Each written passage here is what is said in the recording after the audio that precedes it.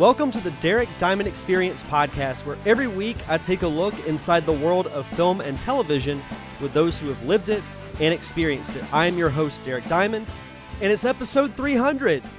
I finally made it to 300 episodes of this podcast. I don't know if that's an achievement that should get a lot of recognition. I don't know if you guys are just going to say, oh, maybe now he'll finally get a life.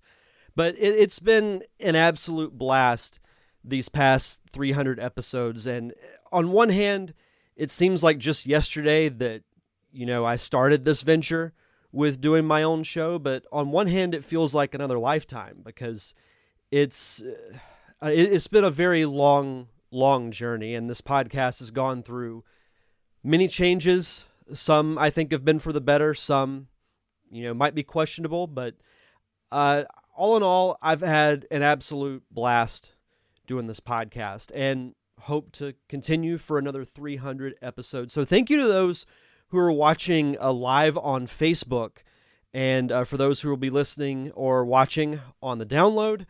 Thank you guys so much for joining me for this really fun occasion. We've got a jam-packed show for you guys today. It's the return of what I think might be everyone's favorite segment here on the show, the Top 5 list. As I mentioned back in early February, we'll be doing the top fives once a month. And this week, and I think it's very fitting because of what's going on with WandaVision, but this was one that I wish I had done when I was doing the morning show.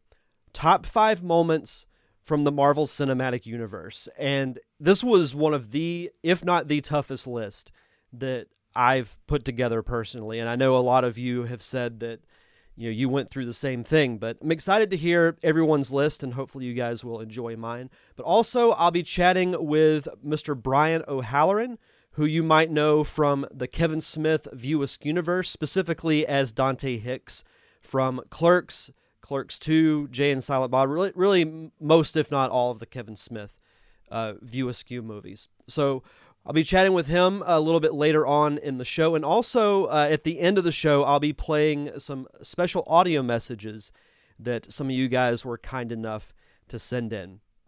But I wanted to start off with a little bit of a personal note. As cool as it is, reaching 300 episodes of the show that I've put a lot of time into, it was a week ago today that I did something much cooler. At least I think so. I proposed to my girlfriend, and I proposed to my girlfriend Samantha 1 week ago today, and she said yes, so we are officially engaged. So there you guys go. There's a post-engagement photo that I love. It might be my favorite photo of us together. But all in all, it's really exciting. To start that chapter in my life with her. These past, 8 months or so have been fantastic. It's been great reconnecting with her because we've known each other for years, but we recently reconnected. And it's been amazing, and she's taught me a lot about myself. So it's really cool, and I'm excited to start that journey with her. We've got Eric Funden is watching. He said it seems like only yesterday and says congratulations. Thank you, Funden. And thank you again to those who are watching here live on Facebook. Let me actually just move this over real quick so I can watch the feed. But we'll just dive right in. We're going to dive right into our top 5. And I'll go over the rules here in just a second. But as I mentioned, we'll be doing top 5 moments from the Marvel Cinematic Universe. This was one of the toughest lists that I've ever put together because there's so many moments that have happened in the MCU that have just been amazing. And it's so tough. This would have been a tough top 10 list, just because you can think of really at least one good moment from, most of the movies. I mean, some have been misses, but you look at the Marvel Cinematic Universe and they've had many more hits than misses, and each of those hits has one moment that's pretty good that stands out above them all. So yeah, this was really tough, but I'm going to start how this is going to work for those who have not watched or listened to the top 5. I'm going to list my honorable mentions, and then I'm going to go from 5 to 1, list my choices, and a brief explanation why. And for those who left their list on Facebook, on the Derek Diamond Experience page, I'll be reading off your list as well after that. So we're gonna dive right in here.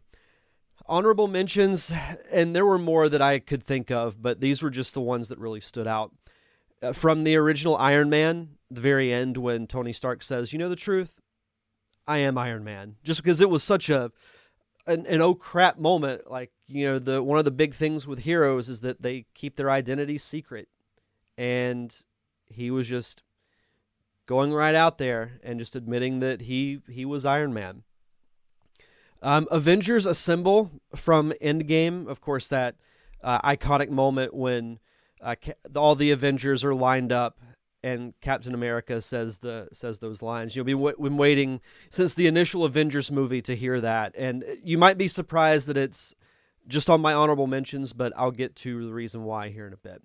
I put Come and Get Your Love from Guardians of the Galaxy. So leading up to the original Guardians movie, I had read a couple of the comic books, and to be honest, I was not impressed by them. I thought they were pretty terrible, actually. So I'm thinking, okay, this is going to be Marvel's big miss, because everybody was waiting for it to happen. But from the moment that Peter Quill put on his headphones and started listening to Redbone's Come and Get Your Love, I knew it was going to be in for a fun experience. And I love the Guardians movies. Both of them are up there on my list of favorites.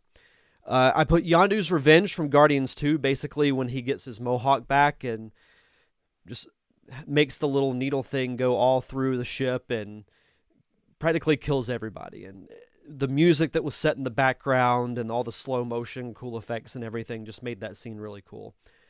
And then finally, I'll just simply say this: Dormammu, I Have Come to Bargain. That sequence with Doctor Strange was so good.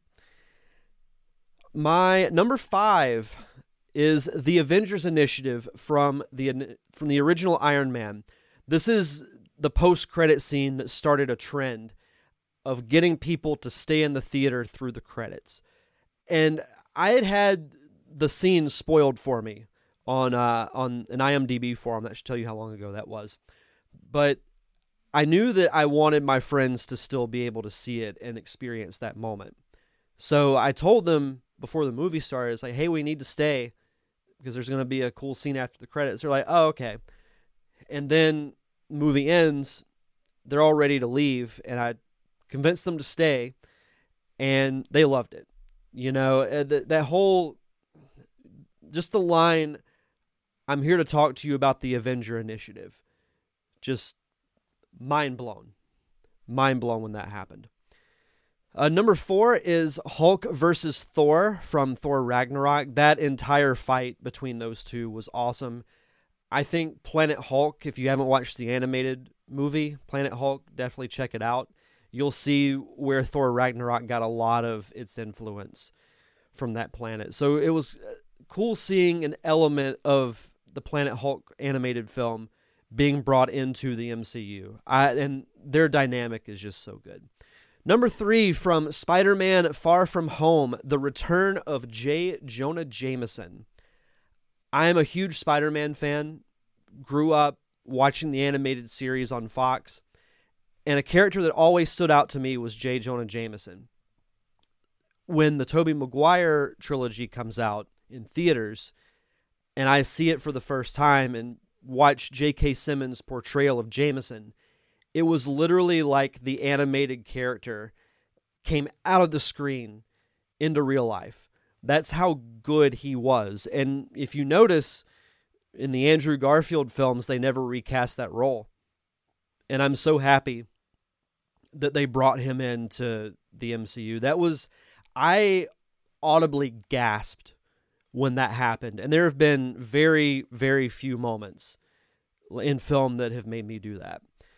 Let's see, we've got, who all do we have here? We got Jason Robbins is in the house, as well as Jennifer Pugh. Thank you guys so much for watching. Number 2 is the snap from Infinity War. It was a very sad moment, but even from a technical aspect of it, the little nuances that happened in that scene, as soon as the snap happens, there's no more music. There's no score or anything. It's just silence other than the dust being blown away in the wind. And it's such a rare thing for the villain to win. And to see it happen on that magnitude, the fact that Thanos wanted to essentially commit genocide in a way, and he succeeded. The villain won. And we never really see that in movies. Also, Reagan Bell is in the chat. Thank you for watching. Yeah, and you could hear a pin drop in that theater after opening night when that happened. When the credits pop up, everyone just got up and just kind of slowly walked out. Not a single sound. But my number 1, and I feel like this is probably going to be fairly consistent on everyone's list, it's when Captain America grabs Thor's hammer in Avengers Endgame. And one of my biggest regrets in my movie watching time on this earth is that I did not go to see Avengers Endgame opening night. Now, I had good reason because my friends, the Unicorn Wranglers, were doing a show in Panama City. We did go see it the next morning. And when that moment happened, I actually yelled, "Oh shit," in the theater because I was like, oh wait, he could do that. I forgot. It was just such a cool moment. And I've watched reaction videos on YouTube of theaters when that happened, and it was just incredible. I love moments like that in movies. And even the whole fight sequence after that, when Captain America brings the thunder down onto Thanos and uses the hammer and hits his shield and creates like the giant sound wave. It was just so cool, and it reminded me of the Marvel Ultimate Alliance video game that my friends and I played back in our younger days. Let's see. Oh, Reagan says, but better than that snap is Tony Stark's snap when he says, "I am Iron Man." So good. That sad ending, but still so good. So we are going to get into everyone else's top 5 list, and this first one is a good one. This is from my fiance, Samantha. I am Iron Man. Great moment there. And she also lists a few different moments from different films. So from Captain America, this is why you were chosen, because a strong man who has known power all his life will lose respect for that power. But a weak man knows the value of strength and knows compassion. And then Dr. Erskine, don't do anything stupid until I get back. How can I? You're taking all the stupid with you. The interaction with Peggy and Steve. Peggy, you must have danced. Well, asking a woman to dance always seems so terrifying. And the past few years just didn't seem to matter that much. Figured I'd wait. For what? The right partner. From Winter Soldier, and I love this line. Before we start, does anyone want to get out? And I'm with you until the end of the line. From Civil War, Steve and Tony fighting, Spider-Man showing up. That would be a good honorable mention for me too. Just his debut was so good in the MCU. So you like cats? An empire toppled by its enemies can rise again, but one that crumbles from within, that's dead forever. And language. From Black Panther, Killmonger in the museum. Is this your king? What are those? Bury me in the ocean with my ancestors that jumped from the ships because they knew death was better than bondage. You know, if they find out he's here, they'll come for him, and let them try. Oh, my parents are watching. Yep. Your mom and dad are watching. Congrats on 300 episodes. Thank you guys so much for watching. I love you both. And then from Ragnarok, she says the whole thing. She does love that movie. The play, Thor and Doctor Strange, Hela crushing the hammer, the Grandmaster, excellently played by Jeff Goldblum. Korg says, "Piss off, Ghost." Of course, the classic, "He's a friend from work." That's how it feels. Tony and the Gypsy, and when Thanos' ship shows up. From Infinity War, "I'm sorry, Earth is closed today." He's from space, and he came here to steal a necklace from a wizard. Why is Gamora? The whole exchange with, who is Gamora? Who is Gamora?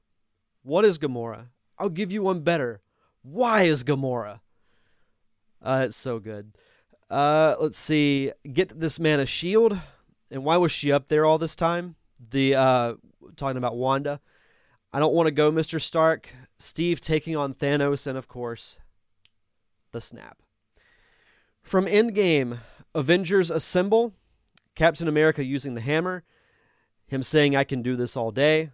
Of course, that's America's ass. Clint and Nat both trying to die for each other. "I love you 3000. We actually have matching "I love you 3000 shirts. When Bucky says, "You're taking all the stupid with you." And of course, the end with Peggy and Steve dancing. If that doesn't tug at the heartstrings, I don't know what does. Because to me, that was the perfect ending to that era of Marvel. Though as pessimistic as I was, and I think it was just from a lack of not knowing, I'm really excited for the direction that Marvel's going so far with WandaVision. Of course, we've got, if you're watching this live, we have the finale later this week, and very, very curious as to what's going to happen with that. Let's see. So getting on to some more list, Tim Spivey. I'm not even trying to keep it to 5. These are the moments that were the most memorable to me from the 23 movies. Honorable mentions, Vision lifts Thor's hammer. I'm not even going to attempt to pronounce the name. I meant to look up the pronunciation, but I did not. These are from Age of Ultron. Vision lifting the hammer. Captain America ripping the log in two, and Thanos saying, "Fine, I'll do it myself." Oh, and also language from Age of Ultron. The Captain America elevator scene from The Winter Soldier. From Ragnarok, "What are you the god of again?" I love this line too. Guardians of the Galaxy Volume 2. "I'm Mary Poppins, y'all." Infinity Wars, the snap, and Iron Man snap from Endgame. Number 5, Hulk smashing Loki from Avengers. That's up there too.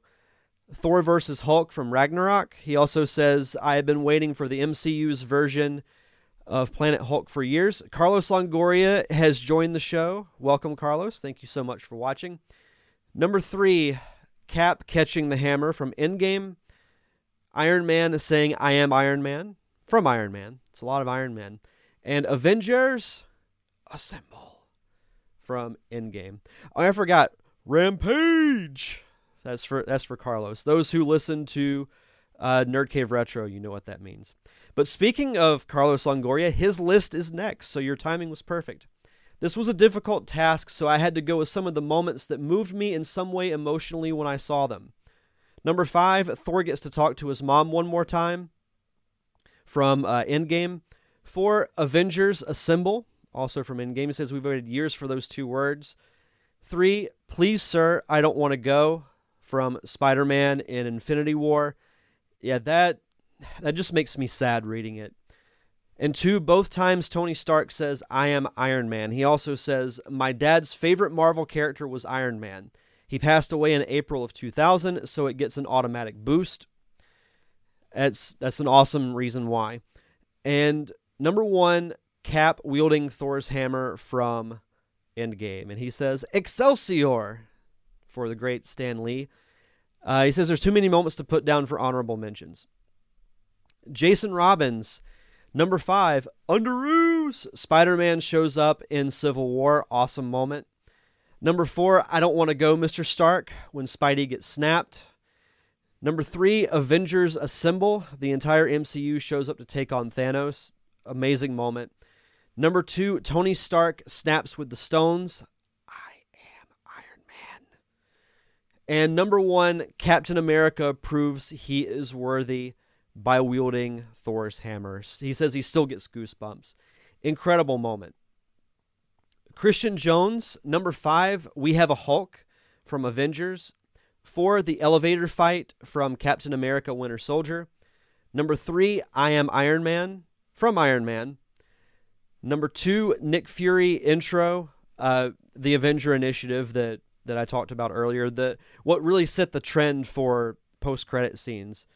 And number 1, from Avengers Endgame, On Your Left. And Christian Jones has joined. Good time. You guys are just having perfect timing, dropping in right as I'm about to read your lists. Bill Lyons is up next. Number 5, any scene with Robert Downey Jr. It's tough to argue with that. Number 4, Cap's Hammer Time scene.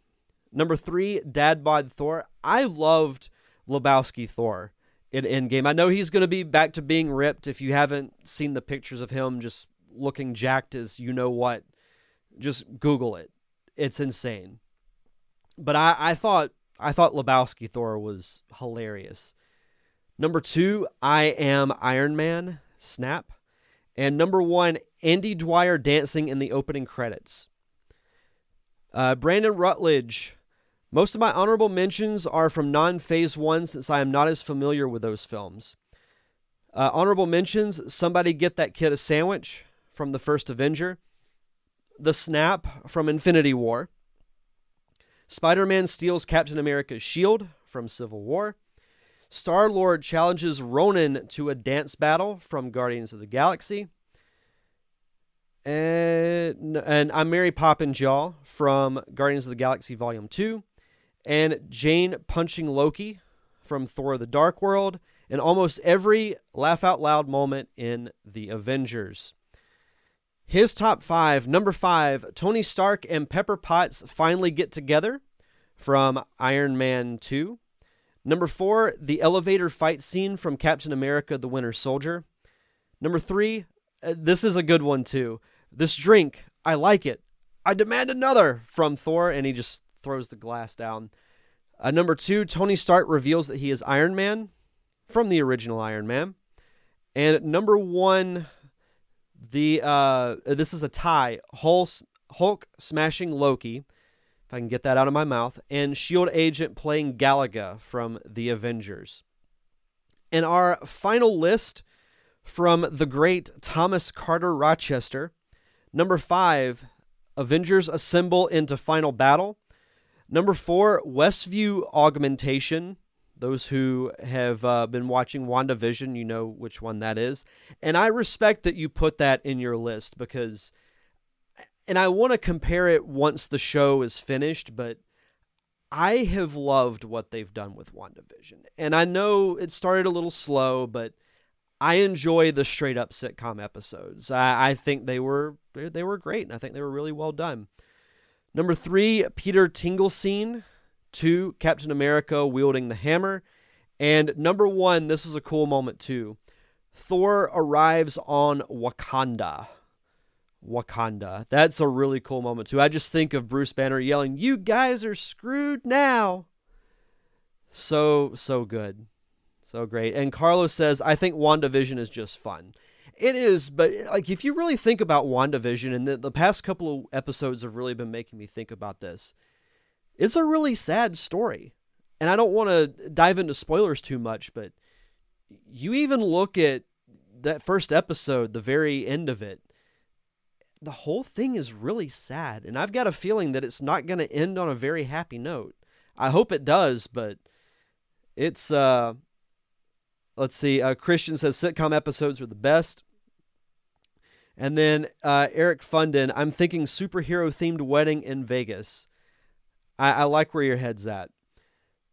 But yeah, WandaVision has been phenomenal. And in a couple of weeks, I'm going to do a reaction segment. Not like right after I watch the show, but do like a review of it, essentially, on the podcast here in a couple of weeks. So I knew I want to go back once the show is finished and watch it from beginning to end. So that'll be fun to do. Oh yeah, Jason says, if Quicksilver isn't Loki by this Friday, then I guess I got to shave. Yeah, so Jason and Wally have a bet that so Jason thinks that Quicksilver is Loki. If he is Loki, then Wally has to shave his beard to look like the Hulk Hogan mustache and vice versa. if it is not Loki. So, Nerd Cave Retro is going to be fun in a couple of weeks. Oh, Carlos, tell Jess I said thank you. That was very nice of her to say. But that does it for the top 5 moments from the Marvel Cinematic Universe. Coming up next is a conversation that I actually have to give Jason a shout out for because he helped set this up. Into my, I guess, aspiring filmmaking career, or at least that side of my life, there was a movie I watched called Clerks that really hit home with me in the sense that it's something that could be done, because you look at filmmaking now, really anybody can do it with a phone, because you have iPhones, Samsungs, they all have great cameras. You can go out and you can make something, but in the 90s it was considerably more difficult to do. And writer-director Kevin Smith, along with his cast and crew, made a movie by maxing out credit cards, using locations they had access to, and it really showed that if you really put your mind to it, that you can make a film if it is what you want to do. So I got to chat with Brian O'Halloran, who played the role of Dante Hicks in Clerks and other installments of the Kevin Smith View Askew universe. For those who are watching live, I do want to give a heads up. So this interview is actually pre-recorded. We did this interview a few weeks ago, but I wanted to save it for the occasion of the 300th episode. So you guys are going to check out the interview, and then we'll come back for closing and some fun audio messages that you guys sent me. So hopefully you guys are enjoying the show so far. But here is my conversation with Mr. Brian O'Halloran.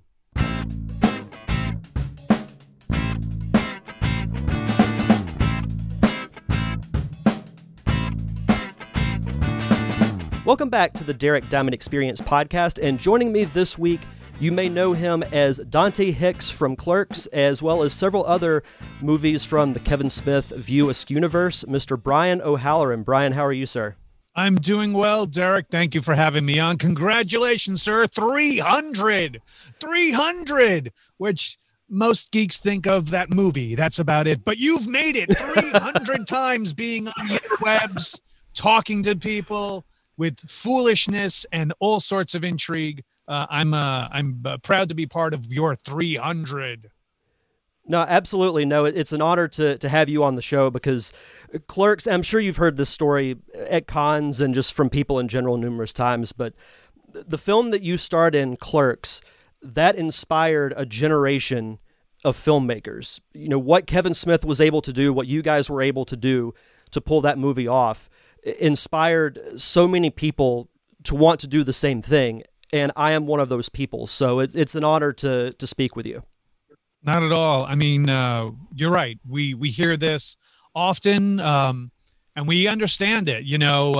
Kevin said, why not? Why can't we make a film? And why do I need to have a big budget and or a studio behind me and other people funding it when we could try to do it ourselves? And even now, it's even somewhat easier to make a film. It's harder to get your film seen as much as it is to make it. But I mean, the quality that's, even on a phone these days, the new Samsung has like 24p capabilities. And so people can make the films, tell the stories they want to see up on a screen. And so I'm glad that we are a very tiny part of it to be inspiration to people to get out there and do their own work.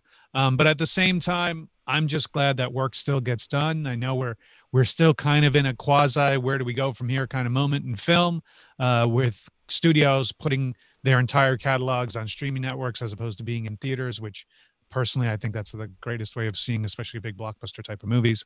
But I'm glad that filmmakers have been inspired by just a little movie made in Jersey with dick and fart jokes, scrounging up a bunch of money on credit cards and small loans.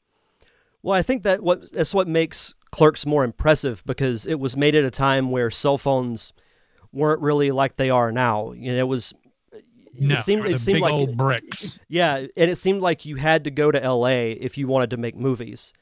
But you guys were kind of the precursor to that age of, hey, pretty much anybody, if they have a phone, they can make a movie. And there's so many more platforms now to showcase your work, like YouTube, like Vimeo. You can even, post full videos on Facebook now. You guys were kind of the precursor to all of that happening, because it's more impressive when you look back at when you guys made the film and how you did it with maxing out credit cards and, taking advantage of using locations that, Kevin had access to. Just makes it all the more impressive to me.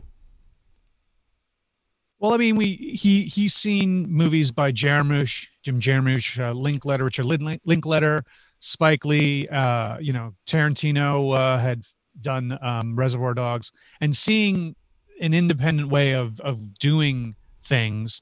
I mean, more Linklater, Jarmusch style. They were more, hey, let's get, friends in my art community and let's do this film kind of feel. Kevin said it pretty best. It was like watching a garage band of movies.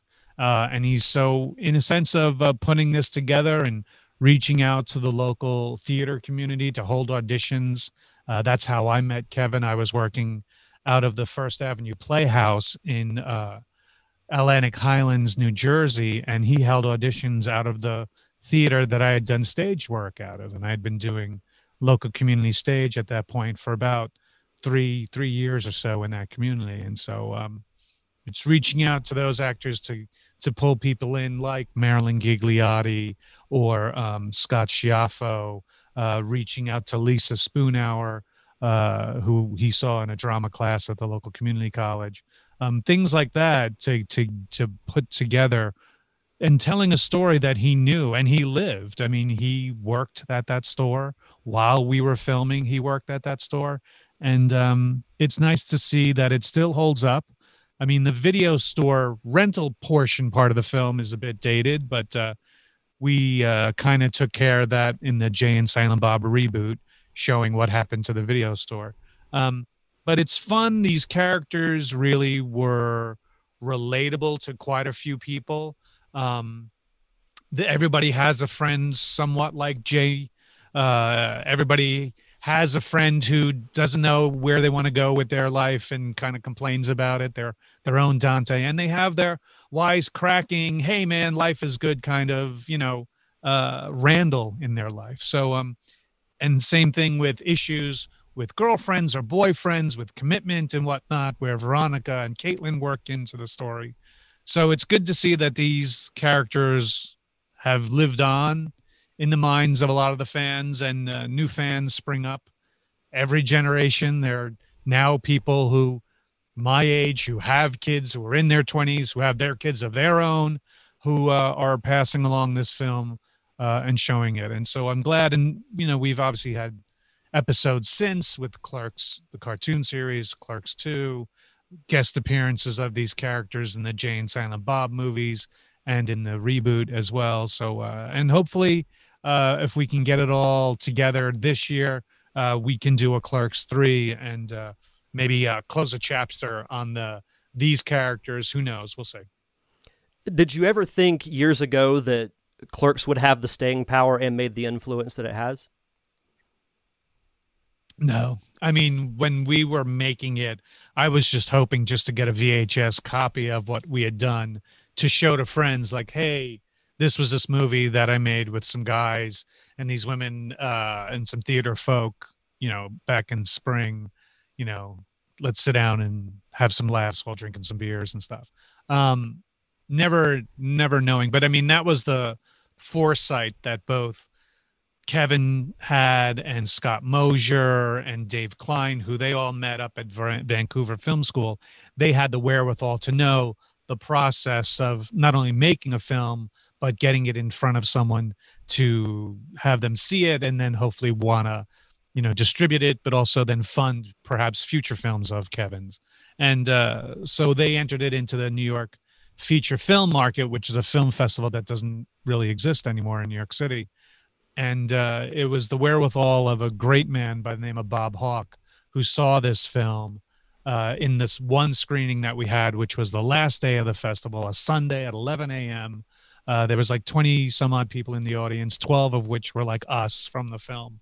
But we were fortunate enough that Mr. Bob Hawke saw it, who is a producer's kind of advisor, film auteur. He had worked with the Sundance Film Festival, the New York Film Festival, and a few others at that time, and passed it around to the right people. And the right people then reached out to Kevin to say, "Hey, I'd like to see a copy of this film.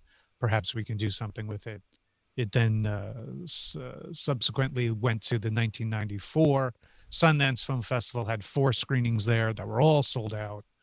Fortunate enough to have the Miramax representatives of Harvey Weinstein at the time see the film and want to pick it up and perhaps do more. And then the rest is View Askew history. Well, and I think you hit the nail on the head why this movie still holds up, because so many people can relate to it. Because you look at the Dante and Randall characters, 2 people like that. I got the scene that always stands out to me is when you guys are having the discussion about what's better, The Empire Strikes Back or Return of the Jedi. I can tell you how many conversations like that I've had with friends over what Star Wars movie is better, or the independent contractors on the Death Star when it blew up. Just everyday conversations like that you see on film, and you're like, huh, that's me. I can relate to that. Right. And I mean, because we had these types of conversations, being a sci-fi comic book reading, D&D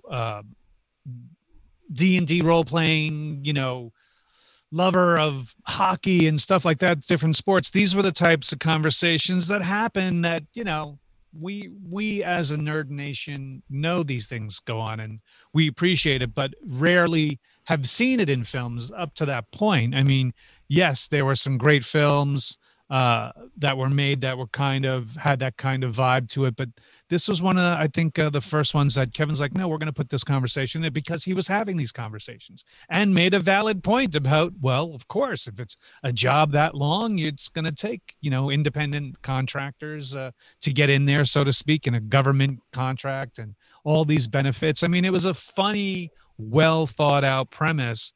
And then even, he carried it on with his other films.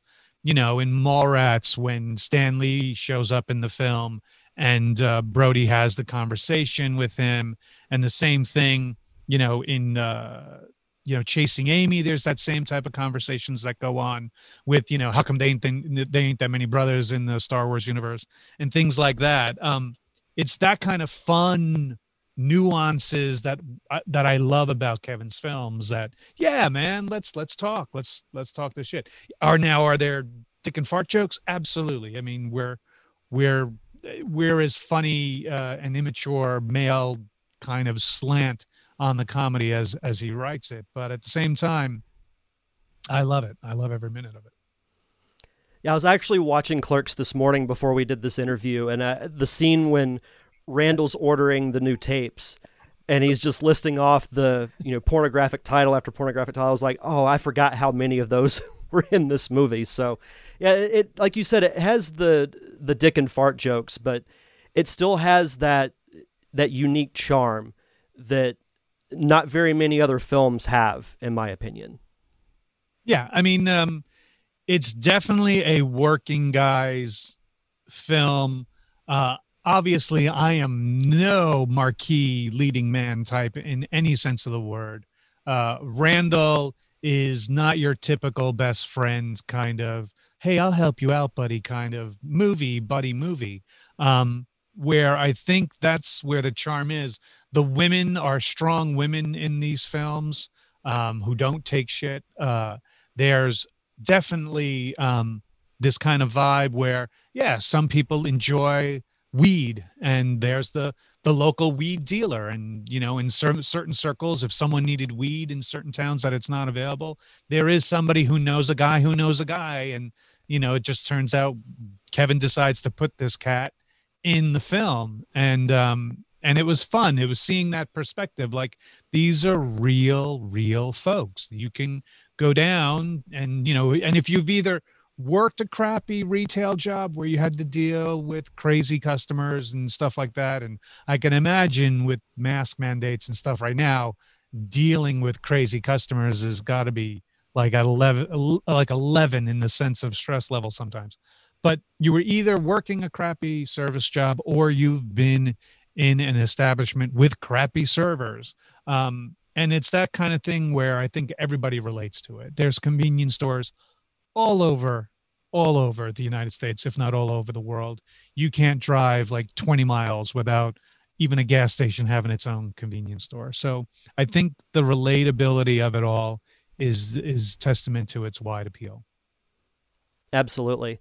So to backtrack a little bit, before this film, did you have acting inspirations for film? Because I know you also have done work in theater, right? Yeah. Leading up to making the film in '93, I was doing community theater and working, and then worked with professional theater groups after that. So yeah, as an actor, acting for film was definitely one of my goals and what I wanted to do. I'm glad that Kevin had chosen me to be a part of this film, to portray pretty much, as he said in other interviews, himself. Kevin wrote pretty much Dante as himself, and his good friend Brian Johnson, if anybody's fans of Tell 'Em Steve Dave or the AMC show Comic Book Men. He's the Brian Johnson, the bearded guy who also wrote and directed me in the movie Vulgar. His take on the world was Randall's take on the world. And so it was pretty much, Kevin wrote the things that he most likely says as himself, as Dante, while Randall was the things he would wish he could say to customers, at the store that he really worked at. So it's those type of things that I find really, really great, is that he took what he knew and put it into this. So and in far as going on with more acting, it was great because after this film got picked up, Kevin then asked me to be part of Mallrats, then Chasing Amy, then Dogma, and then come back for Clerks 2, and then Jay and Silent Bob Strikes Back, and then the cartoon series was something that, as incredibly short-lived as it was because of the lack of vision that the folks at ABC Disney didn't have to see that this could have been a huge property for them. Hopefully one day we can get back to it. I always joke that we can go back to doing the animated series when we physically are just okay. It's just sad now. Now they just look sad. Let's put them away. But our voices are still legit. I think that's what's probably going to be our fallback at some point. We shall see. But to get to your original point about acting, yeah, film was always something that I wanted to do and try. And it's a different animal for an actor. Like when you do theater, that's it. Once you're done with rehearsals, opening night, curtain goes up, and you take the stage, it's you and the audience. It's you, the audience, and your co-stars on the stage there. There's no stop, cut, let me do that again. I'm so sorry, I forgot. You take a story from beginning to end. You take the characters from beginning to end. You get that immediate feedback from an audience with their laughter, or if it's a drama, whether there's tension in the air or emotion of crying or whatnot. As an actor, I love doing live theater, and I miss doing it. The beginning of the lockdown last year, me and a couple of my theater friends had done 3 shows via Zoom, where we invited fans to a Facebook page called Quarantine Cabaret, and we did 3 shows. It was free to the audience who logged onto the Facebook page. We would keep up the recording for about 48 to 72 hours and then take it down as per the author's requests and stuff like that. But that was a fun way to keep that interaction going. But as far as film is different. It's usually not shot in logical, linear, sequential order. Sometimes it's location based, meaning that we have to shoot this first because we only have the location that we need specifically for this amount of time, or certain people's schedules don't fit the timeline of shooting. So that keeps you on your toes as an actor, because you need to know where in the timeline your character is emotionally, physically, and stuff like that. And you have to remember that if you go back in time or go forward and jump ahead and shoot something that's forward in time. So, but I enjoy it. I enjoy shooting film with every filmmaker I've worked with, especially independent filmmakers. I love that collaborative feel. And that's something that's been a recurring thing that's been talked about on the show too, is especially on indie film, because you spend so many hours together, you almost become like extended family. Yeah, there is. It's just like a dysfunctional, family as well. There is drama sometimes. Sometimes there's little side romances going on with crew members and other cast members. Sometimes it's a revolt. Like if things aren't going well enough, there become sometimes interventions and stuff like that. But for the most part, it's usually a lot of fun. You show up, you're working with incredibly creative and dedicated people, trying to pull together and get things done under, especially independent film, in limited budgets, limited kind of resources, limited kind of things. But in the editing sequences together, sometimes you can really, really, really polish some stones into some fine gems. And sometimes you can work on something, and no matter how much polish you put onto it, it's not going to live up to what you thought you started with. That's why it's always a crapshoot, but it's fun while making the crap. I like that. Fun while making the crap. I can speak this from experience too. For those who want to do film, there's nothing quite like that feeling when you're on a set with everyone, whether you're an actor all the way down to a PA. It's like a family environment. And it's great to be around other creatives who, and if you're the director, if you have a cast and crew who are just as ambitious and just as passionate about the project as you, there's no other greater feeling. No, it's listen, there are many different professions in the world, many different jobs that you could be doing that day. But in the end, when you sit back, you're like, wow, I'm being a part of a film here. I'm making some magic here. I'm making hopefully something that other people out there will enjoy, will relate to, or I'll make my statement that I want to make as the filmmaker. And I'm a part of that. And, I could see it myself. It's not something that I can't get a point of view on. It's something that'll live on, for yourself, for you to share, for other people to look upon. It's in a weird way, it's documenting a segment of your life. Yeah, there's a part of my life where I did this, and it's a lot of fun. It's a lot of fun. There are hard days and there's hard work, and there's a lot of preparation to make something good and easy. And 90% of the work that you see in the film happens because of preparation. If you prepare, get things right on the day of shooting, oh my God, it makes things that so much easier. I really respect production managers who are really good at logistics, who really know the nuances of this is what we need. We need porta potties because we don't have a bathroom for 5 miles from here, or we need a place to have a holding area for our extras or whatever. Make sure they're warm, make sure there's plenty of water, make sure there's plenty of whatever. Those little niches and nuances of producing pretty much is something that, the past 10 or 15 years now, I've been doing more of that. And I respect people who really can do it well. And, to let talent, so to speak, come on to set and not have a worry except their performance or their artistic work that they're putting on this just makes the whole process that much easier and that much more fun.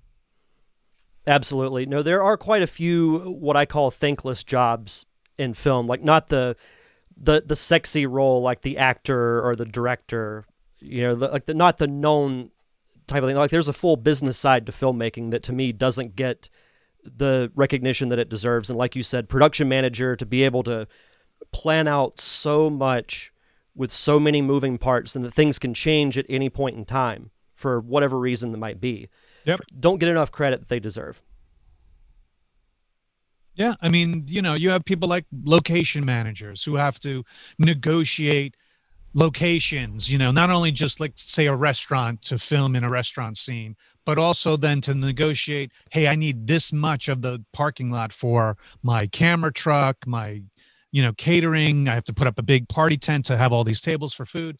I mean, there's those type of things. And then also just the perimeter of security, the guys that are standing at the end of the street, holding traffic while you can get a shot down, while people are like, hey man, I got to get to work. And they're like, we're filming. I'm sorry. So you're going to either have to go around or you're going to have to wait. What is this? Tom Cruise? Who's down there? And then you find out there's no one that they know that's in the film. Like, come on, or always the fun question of when someone's shooting something, inside of someplace. I'm like, hey, what are you doing? A porno or something? You get all sorts of knuckleheads that try to, squash the game. But there are folks that, are out there doing this. There's costume designers who are, on the fly repairing costumes if they have to, if they don't fit right. Or if they have a large scene with tons of extras, making sure everybody fits whatever the scene calls for, and makeup artists and sound designers. And then there's the grips, the guys that literally do the heavy lifting of lighting C-stands, and the guys that are bringing the cable from the generator over. And these are incredible things. That's why when I petition to local legislatures about upping state tax credits for filming in your state, it's because the money isn't going to the Ben Afflecks of the world or the Jim Carreys or what have you. The tax credit is going to pay for the hotel bill that we're going to stay in your town and take up 20 to 30 rooms with people who then also need to eat in your local restaurant, drink in your local bars a lot, use the wood from your local carpentry or Home Depot store. So it employs, and then that money trickles out to communities all the time. So it's not, hey, they're getting these Hollywood types are getting tax credits that they're pocketing. No, it's actually helping so we can hire more people locally. We don't fly in carpenters all the time. We may fly in set designers because they have the plans and they have certain people that they want in key positions. But for the most part, you're getting hired for drivers, local drivers to drive, cast and crew from the hotel to set and locations and different things like that. And you're hiring local caterers, you're hiring local makeup artists for the most part, for, extras especially. And you're hiring, tons of people to do things from communities. And that's the thing I think some people don't see what the film industry does to local community, especially independent films. Independent films are pretty much filmmakers from the local area hiring from the local area. Nope, you're absolutely right. So as we start to wrap up here, there is one independent film that I have to ask you about, because two of my good friends wrote this film, Monsters Anonymous. You played the role of Dracula. How was it making that film? Monsters Anonymous was a lot of fun. First of all, it was approached to me by a good friend who I've worked with before, Jeremy London, as you know, from Table of Five, Party Five, and Mallrats, and tons of other films and television shows.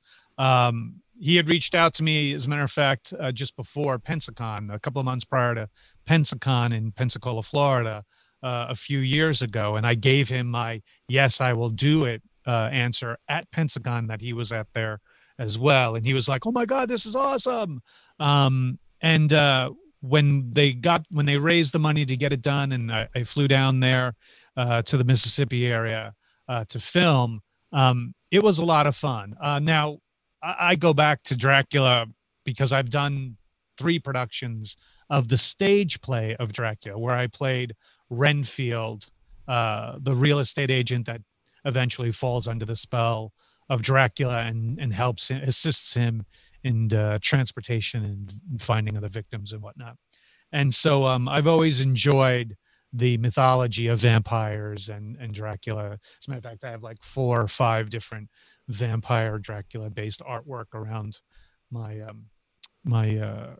family, the rec room down here.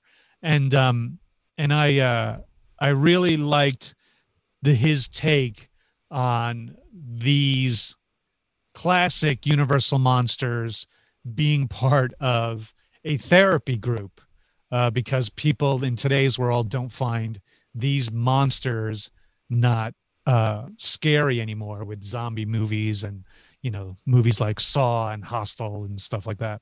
So it was an incredibly funny premise. He brought on some really great fun writers on board and incredible local talent. These were people who attended Jeremy's acting school and acting classes there in Mississippi at the time. Some really fun people. He brought in his brother to be an assistant director. And then he started to cast some really fun things, some fun people involved in it, brought in some really great makeup artists for the special effects, and just great actors. Like, yes, they were part of his class, but they had raw talent and really great presence. And so it was a weekend of fun. It took about a weekend to shoot the film. It had toured some film festivals around the country. I really enjoyed it. I know there was talk about doing a sequel to it at some point. So maybe if we can get it all together again and do a sequel to it, it'd be kind of fun, or a spin-off of some sort. Even when I first read it the first time, I said, wow, this could be a hilarious 6-episode YouTube series that, even if we shot 3 episodes in one 5-day stretch, and added to this, and then just do 6 episodes a year where we take a week, get all together for a week, shoot the 6, episodes of a half an hour, 20 minutes to a half an hour long each. I think it'd be something the fans would enjoy. So if that is to happen, I would be on board with it again, and would love to work with both Jeremy and Jason and Wally and everybody who was a part of the original production. Yeah, Jason and Wally are very proud of that movie, and rightfully so, because it's hilarious. It looks great. Like you said, the acting from top to bottom was very good. It's a really, really good short film, and it's on Amazon Prime. For those who might be watching or listening that haven't seen it, definitely check it out on Amazon Prime. It's a lot of fun. But what's one piece of advice that you could give to someone who wants to work in the film industry?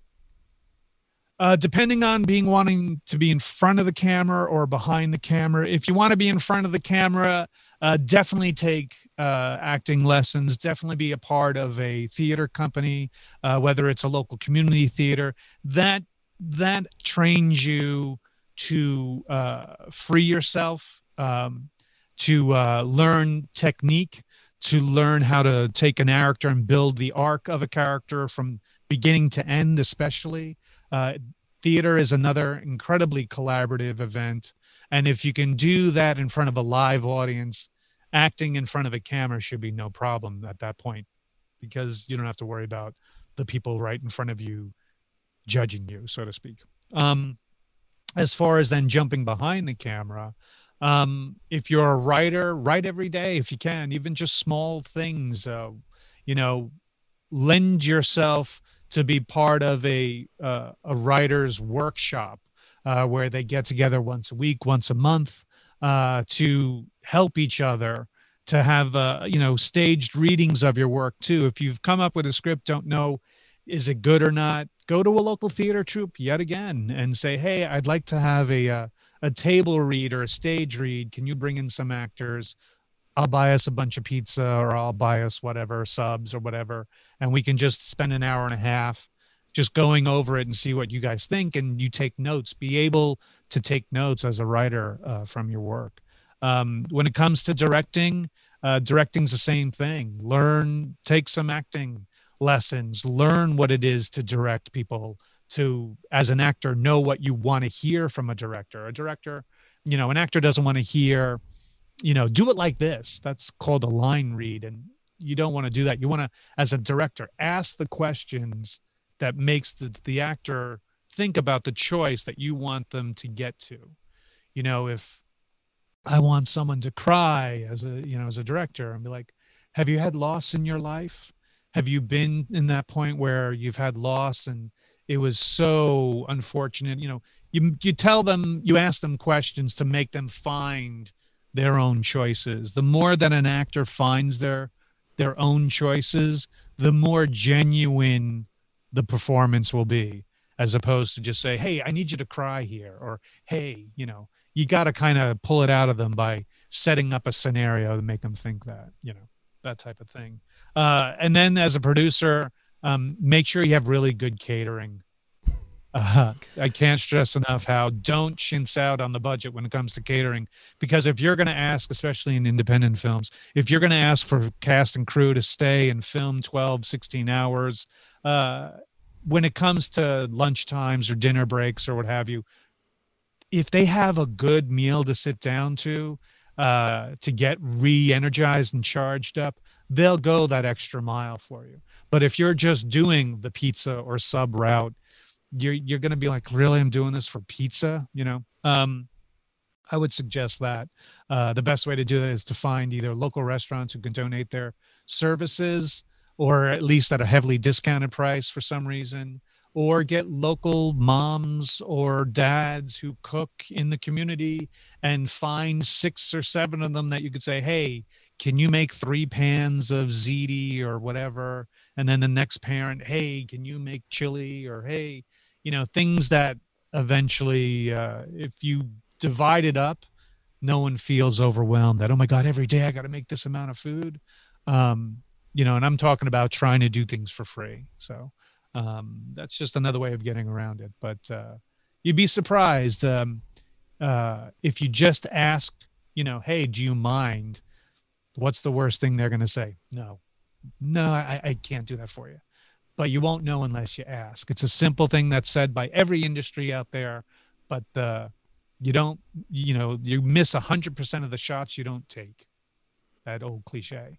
So take the shot, ask. You'd be surprised how people are like, oh, I could be part of a film. Yeah, totally. I'll donate 10 pizzas, or I'll donate, chicken franchise or whatever. Oh, but also remember, there are vegetarians and vegans everywhere.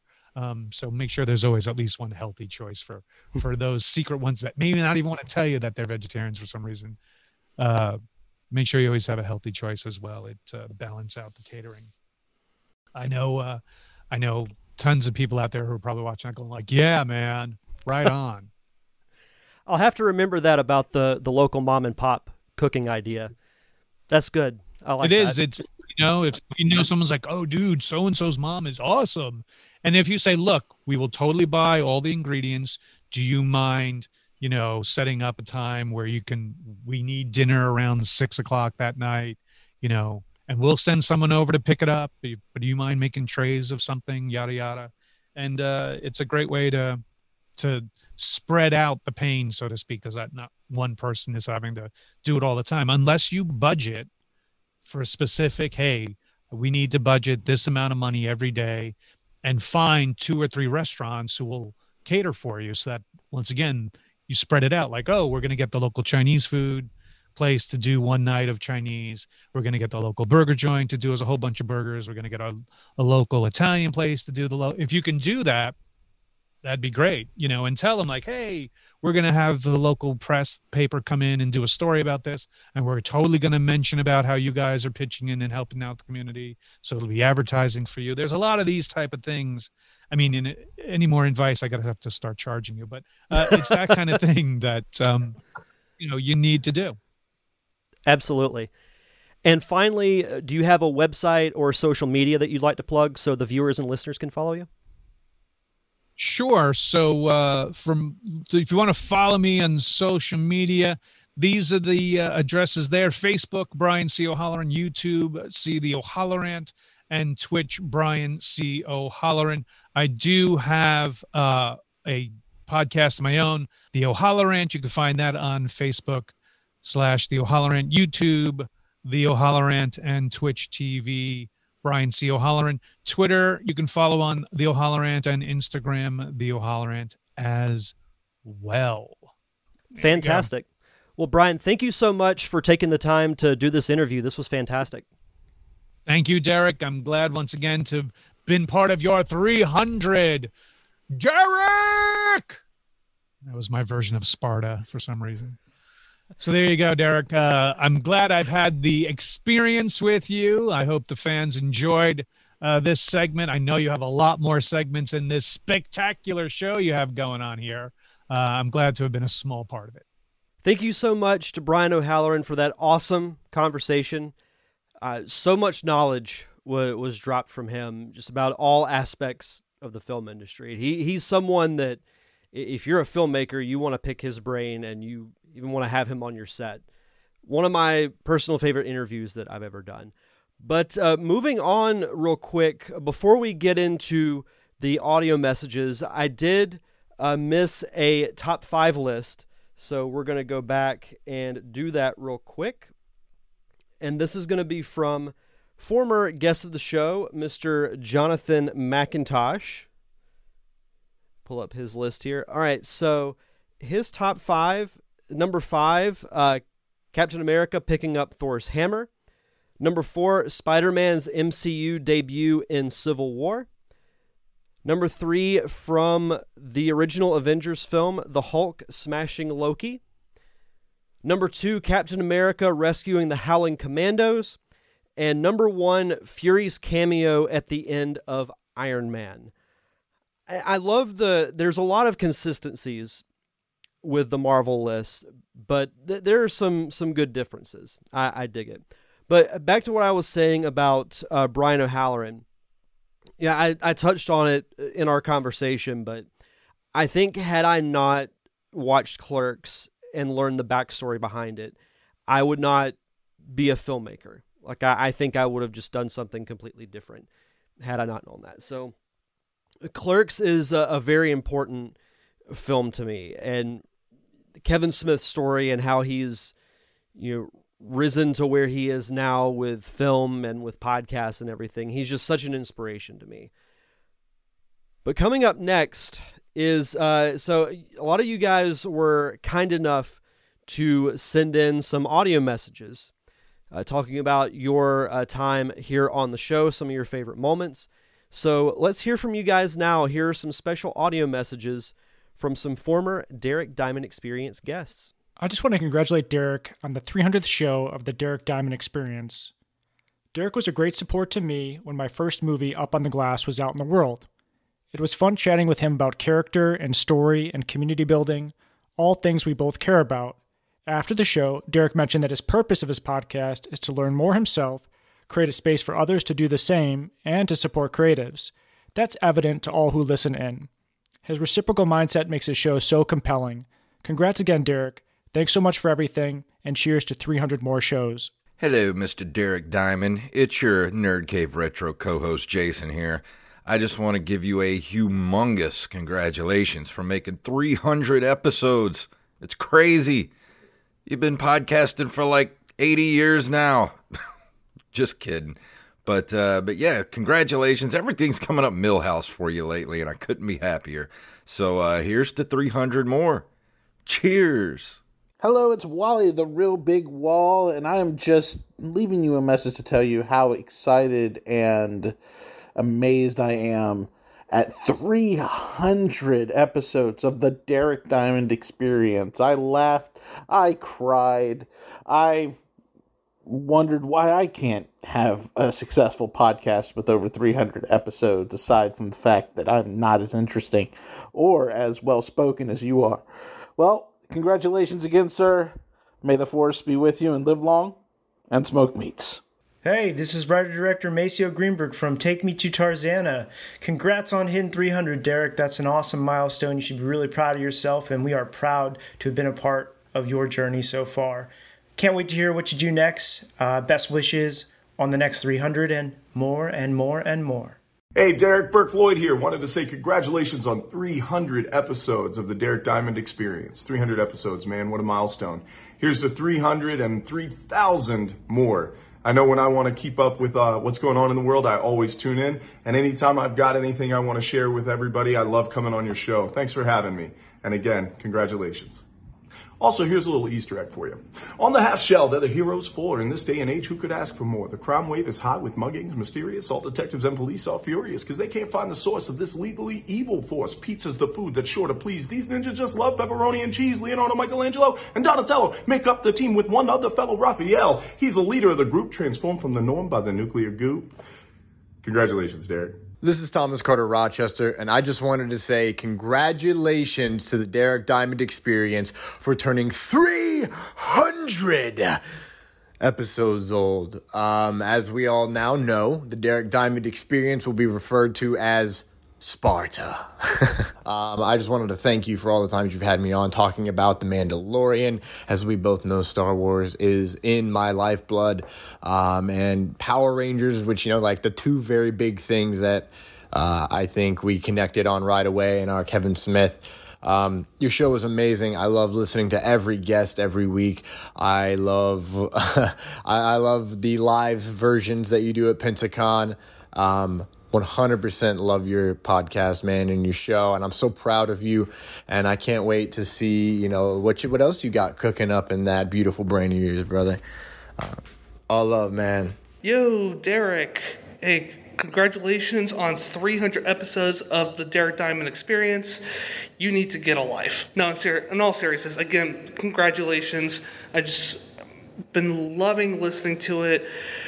From the early days of the podcast, everything from the roundtables to the top 5 lists, it's just always been so much fun to listen to this podcast. I mean, some of my favorite moments, I love the Haters Roundtable, especially because just hearing our friend Josh Gay just go epic on whatever he was ranting about. And of course, my personal overall favorite being Defending Bad Movies 2, The Revenge. Not only because I was a part of that, but it was just such a fun experience to be a part of, and I can listen back to it at any time. Again, Derek, congratulations, 300 episodes, and I look forward to another 300 episodes of the Derek Diamond Experience. Hey, Derek, this is Stephen Wise. I want to congratulate you on hitting the 300th episode of the Derek Diamond Experience. I know that's a huge undertaking that you've had over the last several years, and that's a great milestone. So congratulations again.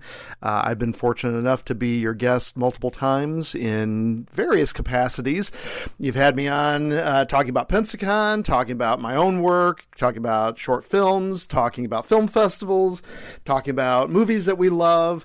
I've had the good fortune of being on your retrospective for Star Wars and Back to the Future, and really enjoyed that. Look forward to doing some more with you and going on your journey with another 300. So good luck for the future, and again, congratulations.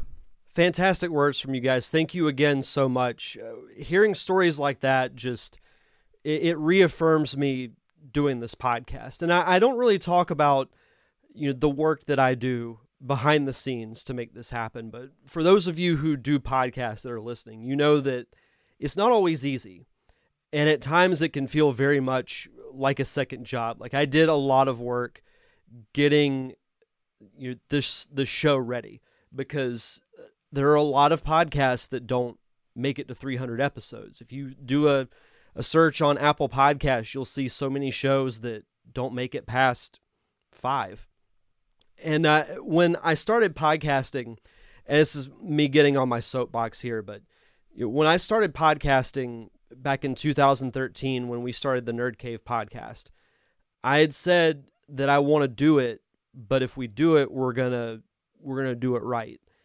And I had that same mentality when starting my show. And on one hand, it doesn't feel like 300 episodes, but I do it because I love learning about film. I've said before, the reason why I initially switched the format from variety to strictly film was for me to learn myself, because I didn't go to film school. So I thought, why not use this podcast as an outlet to learn that? And through that, I've had people tell me that they learned some things from previous episodes of the show. So it's really cool to know that, in a way, doing this is worth it. I'm getting something out of it. The audience is getting something out of it. And I've enjoyed you guys being along with me for the ride. And I hope we do 300 more shows. I hope we do 3,000 more shows. It's going to be crazy celebrating 1,000 episodes of really anything, much less a podcast that, I didn't know in the beginning how long the show would go. And here we are. we're at 300 episodes. But so Carlos asked an interesting question. He asked, when will the Parker Syndrome be available at any point soon? So I'm waiting on one more submission for a film festival that I should know by the end of the month. Once that is done, the Parker Syndrome's festival run will be completed, and I'll be looking to release it on Amazon Prime. So hopefully that'll be out later this year. I'm not sure what the logistics are as far as making that happen, but it is something that I'm looking into. And as far as other film projects, I've been working on a script off and on really since the Parker Syndrome was made. But I know it's also been, we shot the Parker Syndrome over 2 years ago now, which is crazy to think about. And I'm ready to make something else again. So I've been working on a script and hope to shoot it, at some point during the summer, depending on what happens with baseball and how I can balance things out there. Or I might be doing it, later this fall. It's one that I've done it so I have a better understanding of what to do, but I still want to do it the right way and make sure everything is prepped and planned the right way. So Jason says I need to release the 3-hour director's cut. I don't even know if we filmed 3 hours worth of footage, much less for me to release a director's cut. But I do like that idea. That would actually be really funny. Just, I don't know how I would fill 2 hours and 45 minutes, but I'm sure I'll figure something out. But in closing, I wanted to do something a little different. And you can see in the corner of my screen. So I've had these 2 bottles of the bubbly, as Chris Jericho would say. I've had 2 bottles of this since the end of 2018 or whenever they went on sale. And I've been saving them for special occasions. And I thought 300 episodes would be the perfect one to do that. So that scared me.